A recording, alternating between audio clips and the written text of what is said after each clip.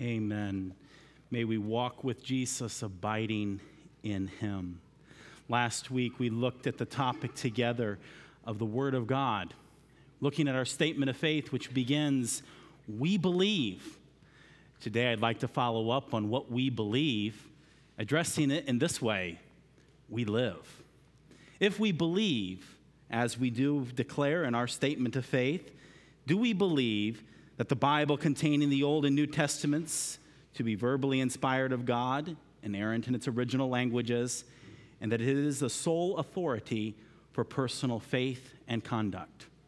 And I present to you that if we truly believe this about this book that we hold in our hands, then we will live it. We will live it. It will change our lives.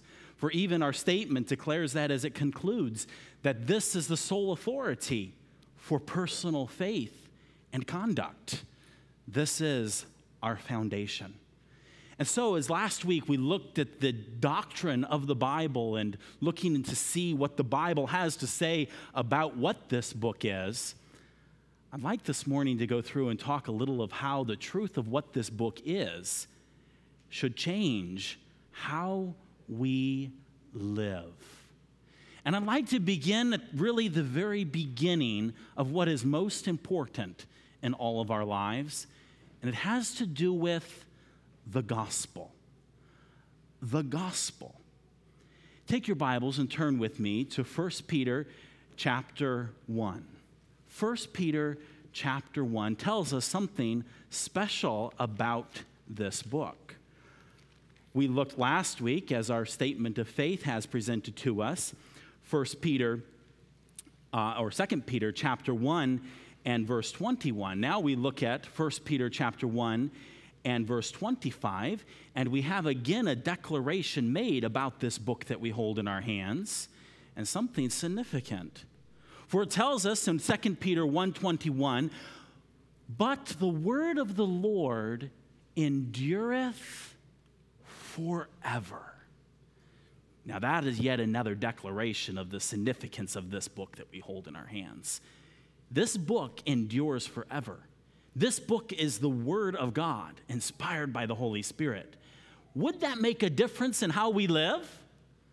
Look at how 1 Peter 1:25 continues. After the declaration that the word of the Lord endureth forever, it says this, "And this is the word which by the gospel is preached unto you." The gospel is rooted in this book, the Word of God. And we learn from 1 Corinthians 15, Christ died for our sins. For there it says, this is the declaration of the gospel, that Christ died for our sins. What does it say? According to the Scriptures. We don't just take the gospel and just willy-nilly just declare to people the good news that Jesus died, was buried, and rose again. That declaration is rooted and grounded in the very Word of God that endures forever. It is our authority for all faith, the very core of our faith, rooted in the gospel, the reality that Christ Jesus, the eternal Son of God, died for our sins according to the Scriptures, and that he was buried, and that he rose again the third day according to the Scriptures. And so we find that the Scriptures are the word of the Lord, which will endure forever, which we profess and confess to say, and we believe that it is all for all faith. Here, the foundation of our faith is in the gospel, and it is foundationally tied to the Scriptures.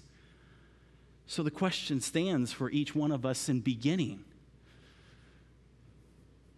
Do we believe the gospel? Do we believe the Word of God and what it has said about what Jesus has done for us? That he has died for our sins, was buried, and rose again according to the Scriptures, so that we might have everlasting life, having our sins forgiven and be washed clean and have life. It all sources back to the authority of this precious book that we hold in our hands. But you know, the gospel is not just for us. For if we believe this word of the Lord, which will endure forever, and we believe the gospel, it should then flow through us to others. Turn with me in your Bibles to Romans chapter 10. Romans chapter 10 has for us a record and a declaration regarding how we can respond to the gospel. And there is a special verse that many of you have learned and have learned from a child regarding salvation. Famous verse, and I'd like to look at that verse and then look at the verses that follow. Romans chapter 10 and verse 13 declares this: whosoever shall call upon the name of the Lord shall be saved. That declaration is significant because that declaration is coming from the living, eternal Word of God.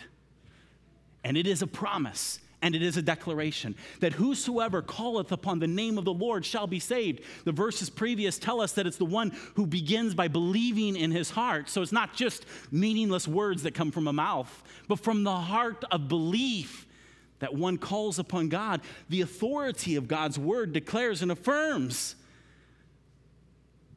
The eternal word of God affirms and declares that one is saved. And when that person is saved, the verses continue are intriguing because it deals with those who are not yet believed and also deals with those who have believed and how they handle this gospel, handle the gospel, which is, according to Peter, according to Paul, by which comes from the word of God, the eternal word of God, by which the gospel is preached and declared. And if we look here in verse 14, immediately after this great declaration where it says, for whosoever shall call upon the name of the Lord, there's a question asked. How then shall they call on him in whom they have not believed? Yet further evidence that it's not just words that are said, but from the heart is belief. But the question is asked, how does this happen? And there's another question. How shall they believe in him of whom they have not heard? And how shall they hear without a preacher? And how shall they preach except they be sent? These are all very important questions that I present to you as those who believe that the Bible is the inspired and inerrant word of God, that the Bible is the sole authority of all faith and conduct. Do we have beautiful feet in going forth and sharing the gospel, which is according to the scriptures, with all those around us and in our lives? For it tells us in this, how beautiful are the feet of them that preach the gospel of peace and bring glad tidings of good things. How much better things can we have as revealed to us in the Word of God of what Jesus Christ, the eternal Son of God, has done for whosoever will call upon him from a heart of faith. And so I present to you that as we live the doctrine of the Word of God, that it begins first with, do you believe the gospel? Have you received the Lord Jesus Christ, believed upon him, and called upon him for salvation? And if you have, praise God. And if you have, do you go forth with beautiful feet, sharing the gospel with others? For look how this passage continues. It's actually sad. Verse 16. But they have not all obeyed the gospel. For Isaiah saith, Lord, who hath believed our report? I pray that you're not one of those who have not all, but that today you have yourself believed the report of the prophets who were inspired by God to record his word, the everlasting word whereby the gospel is preached unto you. Have you obeyed the gospel? It's a beautiful contrast here in looking at this passage to see the gospel being believed upon and the gospel being obeyed. For it is both an invitation and a command. Have you believed the gospel? And as one who I encourage you to believe the gospel, to obey the gospel, and to preach the gospel. And you might be intimidated that you'll have a hard time being able to convince people of the gospel.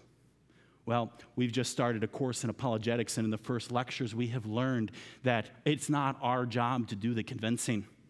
It's simply our job to be the preachers. And not the preachers of our own opinions and philosophies, but the preachers of the Word of God. It is the living Word of God that will convince the unbelieving heart. It is the living Word of God through the Holy Spirit that will break through the mind and heart of unbelief. And our responsibility is to be faithfully preaching the Word of God. And I declare that to you upon the authority of this passage here in Romans chapter 10. Look with me is what it says here. Verse 17. So then faith cometh by hearing. Faith in God cometh by hearing. And hearing by the word of God. This is the powerful word of God. This is, as Hebrews 4:12 declares to us, the quick, the living word of God. This is what is the power to break through unbelief. This is the power to break through blindness. This is our sole authority for faith and conduct. This, the living word of God. And so as we both believe truths about the Bible, those truths translate into life. And the foundational and most important truth, when we might say we believe the Bible, to continue on and say we live the Bible, is to believe the gospel, to obey the gospel, and then to obey the commands of Jesus and to teach all the gospel. And let the Holy Spirit of God do the work of convicting in the lives and hearts of people. So that's one basic thing. One way in which we can live the truth of the Word of God is our relationship to Jesus Christ and the truths regarding the gospel. But then it continues on. We not only need to believe the gospel and to preach the gospel, this book is alive. And this book we need to live in. And this book needs to live in us. Did you know that Jesus, who is the ultimate revelation, revealing of God, is called the Word? He's called the Word. And he commands us in John chapter 15 that we are to abide in him and he in us. And for many years I struggled. What does that mean? What does it mean to abide in him? He abide in us. Well, it means to live in him and let him live in us. In fact, when we have obeyed the gospel and believed the gospel, Jesus Christ moves in. He takes up residence within us. We are indwelt by the Holy Spirit of God. He is life, and he is the Word. And he's closely tied to this book that we hold in our hands. For in that same chapter, in John chapter 15, where we are commanded to abide in Christ and Christ to abide in us, Jesus made this statement that if ye abide in me, and then catch the next phrase, and my words abide in you. He goes on to speak of answered prayer. But catch that. He, if you are a Christian, lives inside of you. And thereby he is the living word, so also his inspired word ought also to live in you. Now, what does that look like in our lives? Well, Colossians chapter 1 or chapter 3 and verse 16 declares that we are to let the word of Christ dwell in us richly in all wisdom. What's that mean? What's that look like? How can these words live in me? How can these words live in you. Other scriptures speak of eating the Word of God. Of course, we don't eat books. So how do we eat the Word of God? How do we live the Word of God? Well, there's many ways in which this is practically done. But the simplest definition of it is simply the fact that in our minds and our hearts, we are spending time in this Word, and not as black and white letters on a page, but as the words inspired by the living God who also lives inside of us. To really make this book and the words of this book a high priority in our daily lives. Speaking of the concept of food, throughout Scripture, there are many examples set forth for us and even commands that tell us that this book and the truth and the nourishing and the life that comes from this book is as important, in fact, actually more important than the food that we eat to sustain our body, which is a clue for us. How often do we eat? How often do we drink? Day by day? Multiple times a day. How much time do we spend in this book?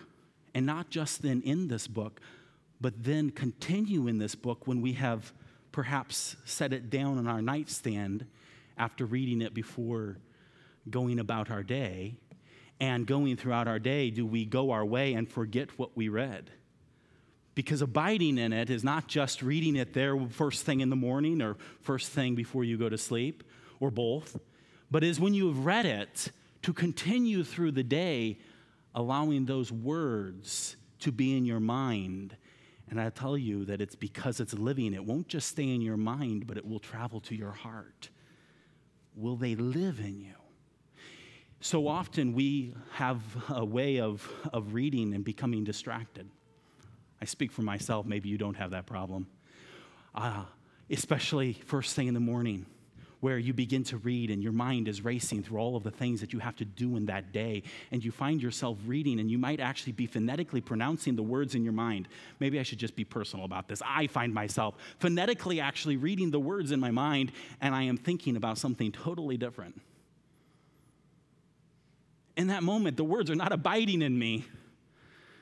And at that point, it's something where I have to consciously step back and say, wait, this is life. This is life.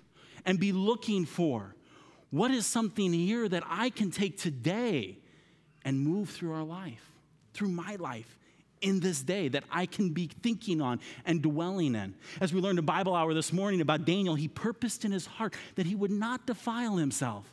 He laid up the words of God in his heart so that as he went into that day and knew he was going to be confronted with things, he was prepared in the life-giving power of the word, I believe.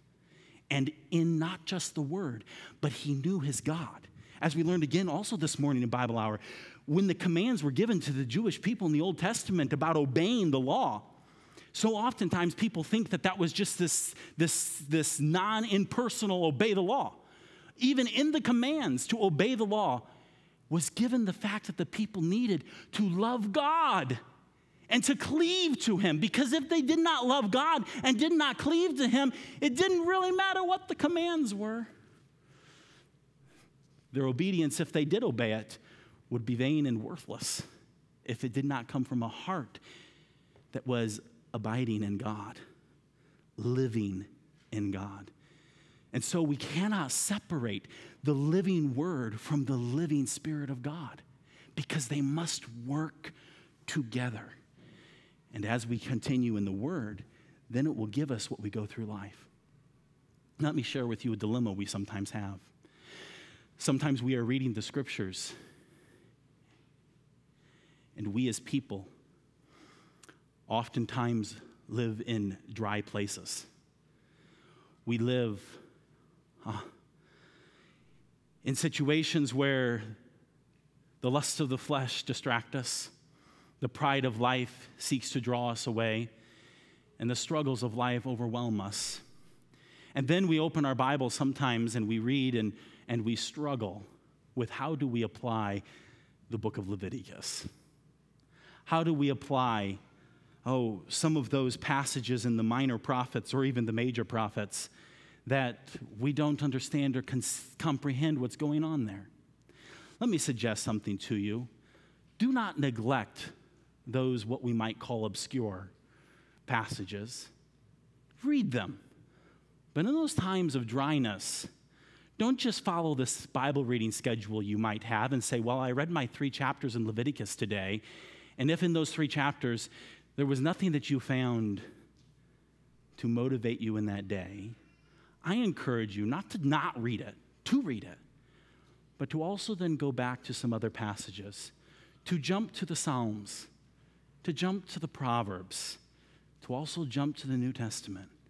I'll tell you, for me, sometimes I will read in those passages, and I have to be careful because I'm one who is determined to understand everything, and I actually think that's a needful trait for all Christians, to seek to study the Scriptures. We'll talk about that in a moment here, but I sometimes will want to actually seek to learn and dig into it, but there are still times in which what does this make a difference in my life? And in those cases, I oftentimes jump to the Proverbs to look for wisdom in that day.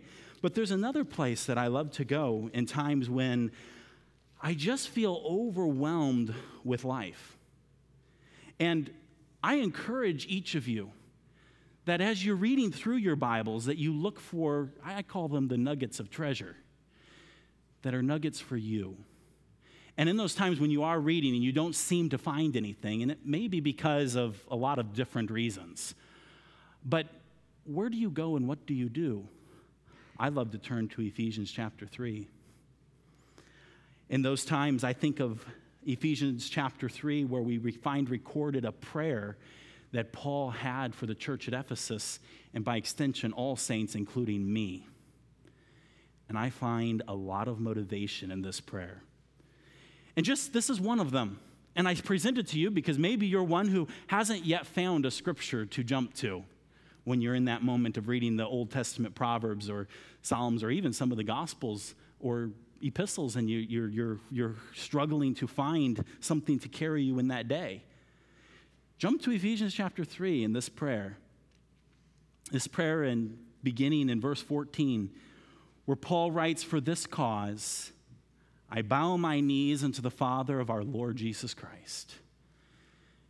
And this becomes my prayer for both myself, my family, and my church in these days, of whom the whole family in heaven and earth is named, that he would grant you, according to the riches of his glory, to be strengthened with might by his Spirit in the inner man, that Christ may dwell in your hearts by faith, that ye, being rooted and grounded in love, may be able to comprehend with all the saints what is the breadth and length and depth and height, and to know the love of Christ, which passeth knowledge, that ye might be filled with all the fullness of God.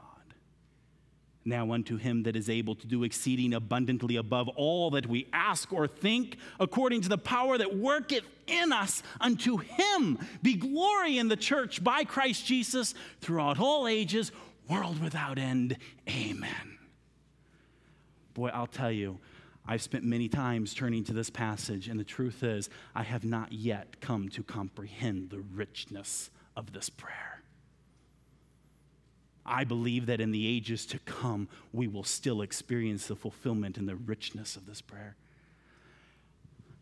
I want to take time to go through it and just talk through it with you, but let me just give you some highlights that as you may take and adopt this in your own life, that can help you to understand some of what is here. Do you see there in verse 16 about being granted the riches of his glory? Begin to meditate upon your God and how rich and awesome and glorious he is. And as you begin to think more and more of him, those problems in your day you're going to face, well, they become smaller because you see here that as this is granted, it's to be strengthened with might by the Spirit in the inner man. You meditate upon the glories of God and the riches of God, and you know then that he longs to strengthen you by his Spirit, the Holy Spirit that lives inside me. The Holy Spirit that lives inside of me. How glorious is that truth? And the passage just keeps going on and on and on with more of glorious truths that can carry you in and through the day. Brothers and sisters, dearly beloved, rejoice in this treasure. Every day, abide in these words. Let these words abide in you. When these words are abiding in your mind and in your heart as you're going through the day and you find something that is hard, can I actually tell you that there are a lot of things in our lives that are absolutely impossible? Do you know that? Let me give you one that's many of us face every single day. There is a command, forgive him. I'm going to tell you something. It is absolutely 100% impossible for you to obey that command. And you might be saying, wait a minute, are you heretical? Yes, but no. Because if I left it right there, I'd be heretical. But let me tell you the secret. The only way that you can forgive is for the God with whom nothing is impossible to fill you with all strength in his love and power to be able to forgive. Because you can't by yourself. You've got to have this. And sometimes we look at life and we go through life, I'll put it personal. I go through life sometimes trying to do it, and I fail. And the problem is that I came into it thinking I could do it, when the truth is I needed to come into it knowing that it is impossible for me to do it. And it is only by the strengthening of the Holy Spirit in my inner man, with the riches of his glory flowing through me, that I can actually forgive. And many things are like that. And sometimes we just have to start by saying, it is impossible. But with God, I love this in Matthew, nothing is impossible. And here is why, to just bring you another key piece. You know that phrase where it says, with God, nothing is impossible? You know that is tied together with the virgin birth of Jesus Christ. This is why, again, it's so serious for people to deny the inerrancy of Scripture or the infallibility of Scripture. Because if the Scripture is wrong about Jesus being conceived of a virgin, then the Scripture is wrong that nothing is impossible with God. And that's a problem. Which is, again, the reason why we, again, affirm that the Scriptures are inspired by the Holy Spirit, and they are inerrant, and they are infallible. Because that's how we go through life, knowing and relying upon the authority of this word. Because if this isn't authoritative and this isn't reliable about the virgin birth, then it's not reliable that with God nothing is impossible, and then it doesn't mean so much to be strengthened with might by the Spirit in the inner man. It's all tied together. So when we believe these things about the Word of God, do we live them? We believe that the Bible is the inspired, inerrant Word of God. But then sometimes we're faced with a difficult task. Forgiveness, obedience in this area, victory over a particular temptation. And if we don't really believe what we believe about the Bible, to believe the Bible, it won't give us the strength to gain the victory over whatever that is, or to carry us through. This is our sole authority for faith and conduct. There's so much I want to cover. There's one little thing I just have to share with you, although I don't have time to dwell upon it, but I'd like to give you some scriptures, and that is another aspect of practical application of what we believe of the Word of God. We believe that this is the inspired Word of God, that it's the sole authority for our faith and conduct. Well, it's inspired by who? By God, specifically God the Holy Spirit. Well, there's a key piece to the Holy Spirit and this Holy Bible. And that is the Holy Spirit teaches this book. Do you know that? You might think, oh, well, that's the pastor's job. The pastor does teach. In fact, throughout the epistles, the teaching of God's word is commanded of men to teach the word of God. In fact, Paul commanded Timothy that he was to take the things that he had learned and he was to teach others so they could teach others. So the teaching of others and the multiplicity of teaching to others in this case, of generation to generation, is clearly taught. But you know those teachers who are teaching faithful men all have to have a very important teacher in their own life. His name is the Holy Spirit. Now, have you ever read a textbook and wished you could go ask the author a question about it? I have. Lots of things I've often wanted to have conversations with whoever wrote this. I sure would like to talk to him about this because there's some things I'd like to clarify. Now, some of you may not be like that. You just gloss over it. That's okay. But it's not so okay with this book because this book is living. This book is the authority for all faith and practice. But let me let you in on a little secret. It's not really a secret because it's revealed to us in here. The author of this book is still alive. The author of this book, if you are a Christian, lives inside of you. And if you are one who is indwelt by the Spirit of God and you do not quench him and you walk in him, he will teach you his word. That's the key of when we read in Hebrews 4:12 and other places, all throughout Psalm 119, we read about quicken me, quicken me, quicken me. Well, what's that word? Well, that's an old English word that means to make alive, to make alive, to make alive. How is that done? It's because this book is living in and of itself, and the key to it living is that the author of this book still lives, the Holy Spirit of God, and he can live in you. Jesus gave this as a guaranteed promise that the Holy Spirit would come not only to inspire Scripture, but he is the one through whom we can be led in truth. Where is this? Turn with me to 1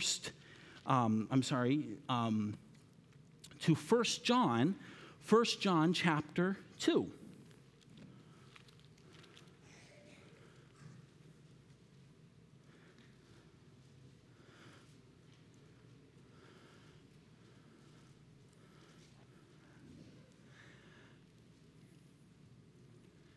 There's a lot to preach in this chapter. 1 John chapter 2, look with me at verse 20. Here's a declaration for you. But ye have an unction from the Holy One, and ye know all things. What's that? Means that the Holy One is the Holy Spirit, and he is in you, and he gives you life, and he motivates you, and he anoints you, and he has sealed you, and he teaches you. Further down, we learn, sorry to skip this here, write this passage down and go home and read it. It's so fascinating. But for sake of time here and continuing, if you look down in verse 26 then, it says, these things have I written unto you concerning them that seduce you. There are those who will come to seek to lead you astray. False teachers. But the anointing, the Holy Spirit's anointing, which ye have received of him, abideth in you. When the false teachers come to lead you astray, don't forget that you have the Holy One abiding in you.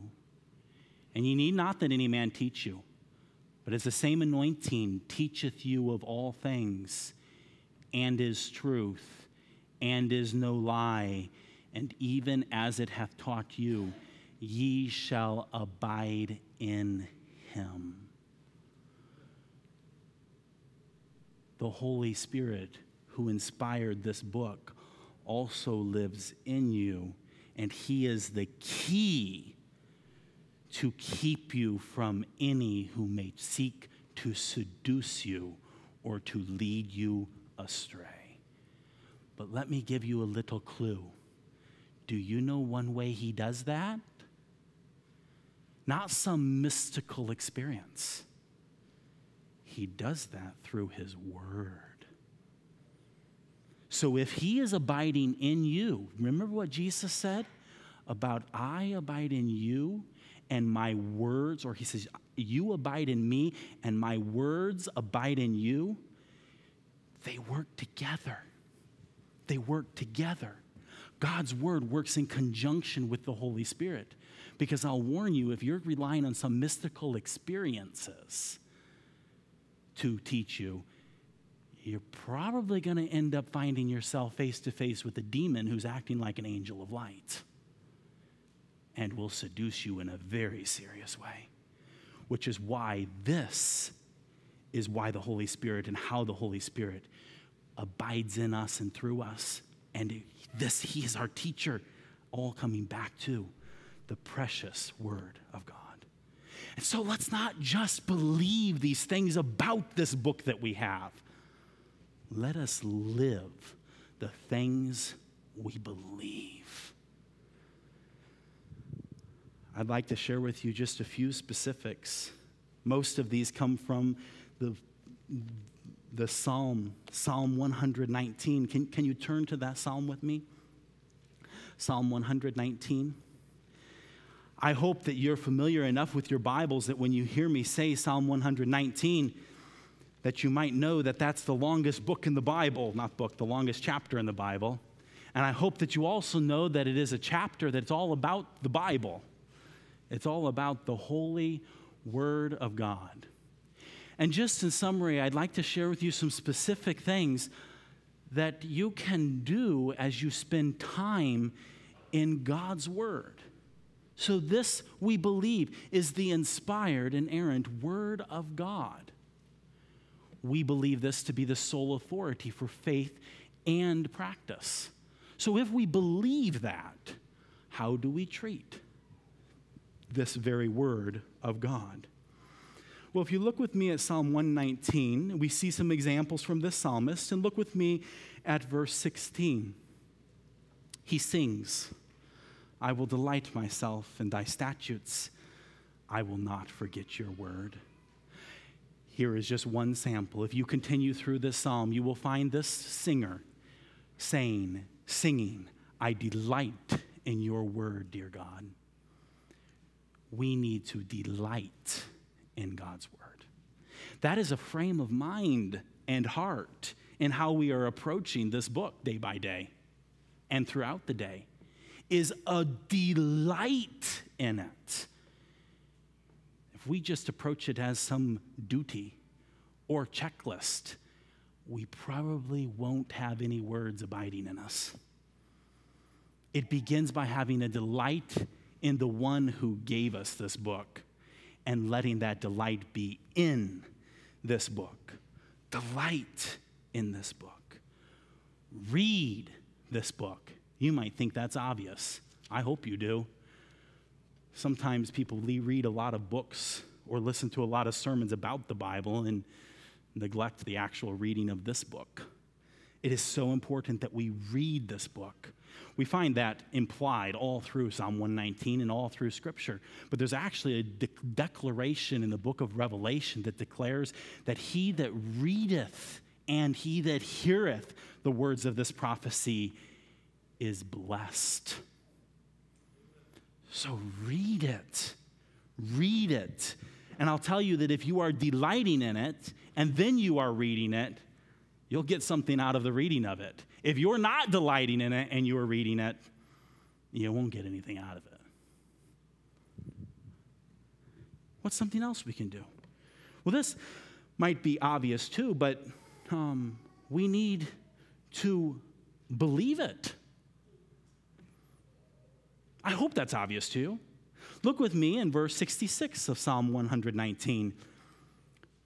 He sings as a prayer to God, teach me good judgment and knowledge, for I have believed thy commandments. Believe it.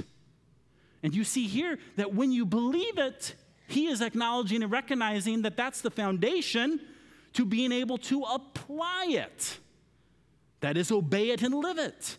It begins with believing it.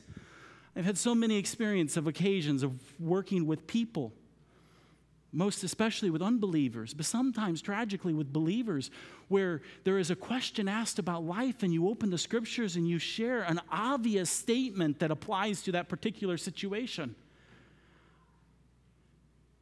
And they just don't believe it. There's not a lot I can do in that case. The Word of God is the authority. It's the sole authority. And I have to simply trust the Holy Spirit to break through the heart of unbelief. So we have a heart of unbelief, or when we read it, do we believe it? So delight in it. Read it. Believe it. And as is implied here, it goes on to obey it. Look with me at verse 57 down through verse 60. The prayer, the song, "Thou art my portion, O Lord. I have said that I would keep thy words." That verse is key for all of us because he is saying, I will keep, which means I will obey your words. But do you notice how it began? It began with a relationship. He says, you are my portion. We could preach a whole sermon on that, but the significant basic meaning of it is that he is your life. He is your everything. He is the fullness of God dwelling within you. He is your portion. And so therefore you can say,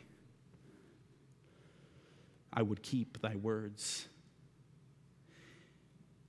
He continues down through along this theme. I encourage you to read the whole psalm, but in this point here of obeying it, verses 57 through 60. So we delight in the word of God, beginning first there. We read it, we believe it, we obey it. We need to memorize it.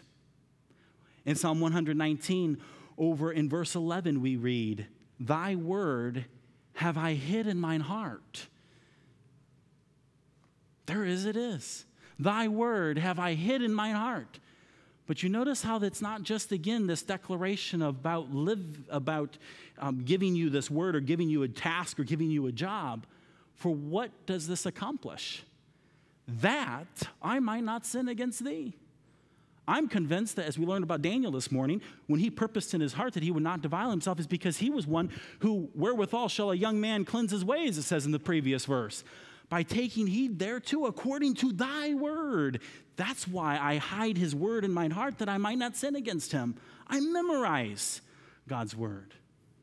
All throughout here, we see inferred the need to understand God's word. He cries out for understanding. But in the New Testament, we find the command that we are to study God's word. In 2 Timothy chapter 2, so the chapter just before our key passage about all scripture is given by inspiration of God, we have the preface to it in 2 Timothy 2:15, to study, it says. Study to show thyself approved unto God. Meaning here that your doctrine, your way of life, your application in life is approved by God. And it's done by studying the word of God, that I may be a workman that needeth not to be ashamed. And we're studying with the purpose not of being able to twist or to twine the scriptures to our own way of doing things, but that it is cut straight. For here it's described that way, rightly dividing the word of truth. That's the correct understanding, the correct cutting of it, the straight cutting of it. Are we correct in it in a way that a workman need not be ashamed before our God? So there's a need to study the word of God. So we delight in it, we read it, we believe it, we obey it, we memorize it, we study it, we meditate upon it. Back to Psalm 119, in verse 15 we read, I will meditate in thy precepts and have respect unto thy ways. Well, what is meditate? In a word, it is to think about it. But it's to think about it in a very special way. Well, first, that it's God's words. To think about it as coming actually from God. To think about it that it's coming in for me. One way that we can oftentimes think about God's word is by applying it to ourselves. Let me take a famous verse. For God so loved the world that he gave his only begotten son, that whosoever believeth in him should not perish, but have everlasting life. That verse is so familiar to some of us that it just rattles off our tongue. To meditate upon it is to take the time to think about the very words of it. I hate to give an illustration of it here because I only have just a few more minutes left here, and I don't want you to feel like this is what meditating is. Meditating is that when you've read it, you begin to think about it. Even when you've gone on with your day, you continue to think about it. When you're doing the dishes, when you're driving in the car, when you're doing those tasks that allow your mind to think and to wander, does it wander back to the meditation of the scriptures? What does that significant special verse mean? God so loved me. To think and to meditate upon the scriptures. Verse 97 of Psalm 119 also declares, "Oh, how I love thy law. It is my meditation all the day." If we are delighting in God's word, we will be looking beginning at the day and throughout the day and at the end of the day for truths from this living word, that throughout the day the Holy Spirit may use those words to teach us as we meditate upon them. But I'll tell you, it's hard to meditate if you don't love them, and it's hard to love them if you don't love the author. Delight in your God. Know him. Know him through his word, and treasure him. And do you know where that continues? In the outflowing of that. There's lots of ways it can outflow. We already talked about one of them, and that is obey. But let me give you another outflow of all of this, and that's in verse 46. I will speak of thy testimonies also before kings, and will not be ashamed. Share it. You have this precious treasure, the inspired word of God.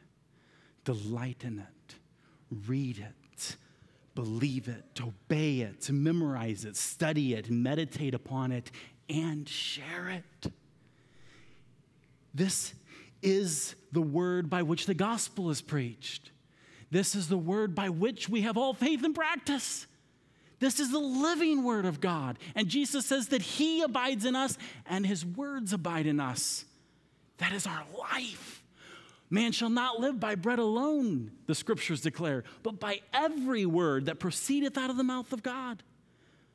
The world is starving, and we have food to feed them. Will we share it and not be ashamed? I think the greatest thing that causes us to not share is fear. Notice here, he is declaring, I will speak of thy testimony also before kings and will not be ashamed. There's a little rabbit trail. Can I go on a little rabbit trail real quick? Some people question whether or not David actually wrote Psalm 119. And some have thought that Jeremiah wrote it. And here's one of the little hints. David was king himself. Why would he be ashamed to speak of things before kings? Well, it could apply to him, but how significantly this applied to the poor Jeremiah, who had the words of the Lord and obviously delighted in them, but yet was hunted and persecuted by the kings. But yet he still was not ashamed to declare to those kings the word of God. So too can we. Will we speak of God's testimonies? The Old Testament, the New Testament, his testimonies. Will we speak of his testimonies even before kings? We need not be ashamed. Romans 1:16 says, for I am not ashamed of the gospel of Christ, for it is the power of God. It is the power of God. Do we believe that? And do we delight in it? Do we read it? Do we believe it? Do we obey it? Do we memorize it? Do we study it? Do we meditate upon it? And do we share it? Let's go forth, not just saying we believe the Bible is the inspired word of God and the sole authority for all faith and practice, but let us live it, believe it, and live it. for the glory of God. Gracious God, we thank you for your word, this treasure that you have given to us. May we truly delight in it as we delight in you, our Creator, our God, our Savior, our friend, our teacher. May we know you more and more. May we hope in you and rest in you and trust in you and rejoice in you, for you are good. May we truly believe the Bible. Not just facts about the Bible, but believe your living word so that we can live your word, that your words may live in us. May we not quench your Spirit, who is the life-giving source in our life, but may we trust and rest and walk and live in you. May we, your people, be filled with all the fullness of God, that you might glorify yourself through us. We humble ourselves before you, rejoicing in this day, knowing you. We pray these things in your name, your precious name, Lord Jesus, our Savior. Amen.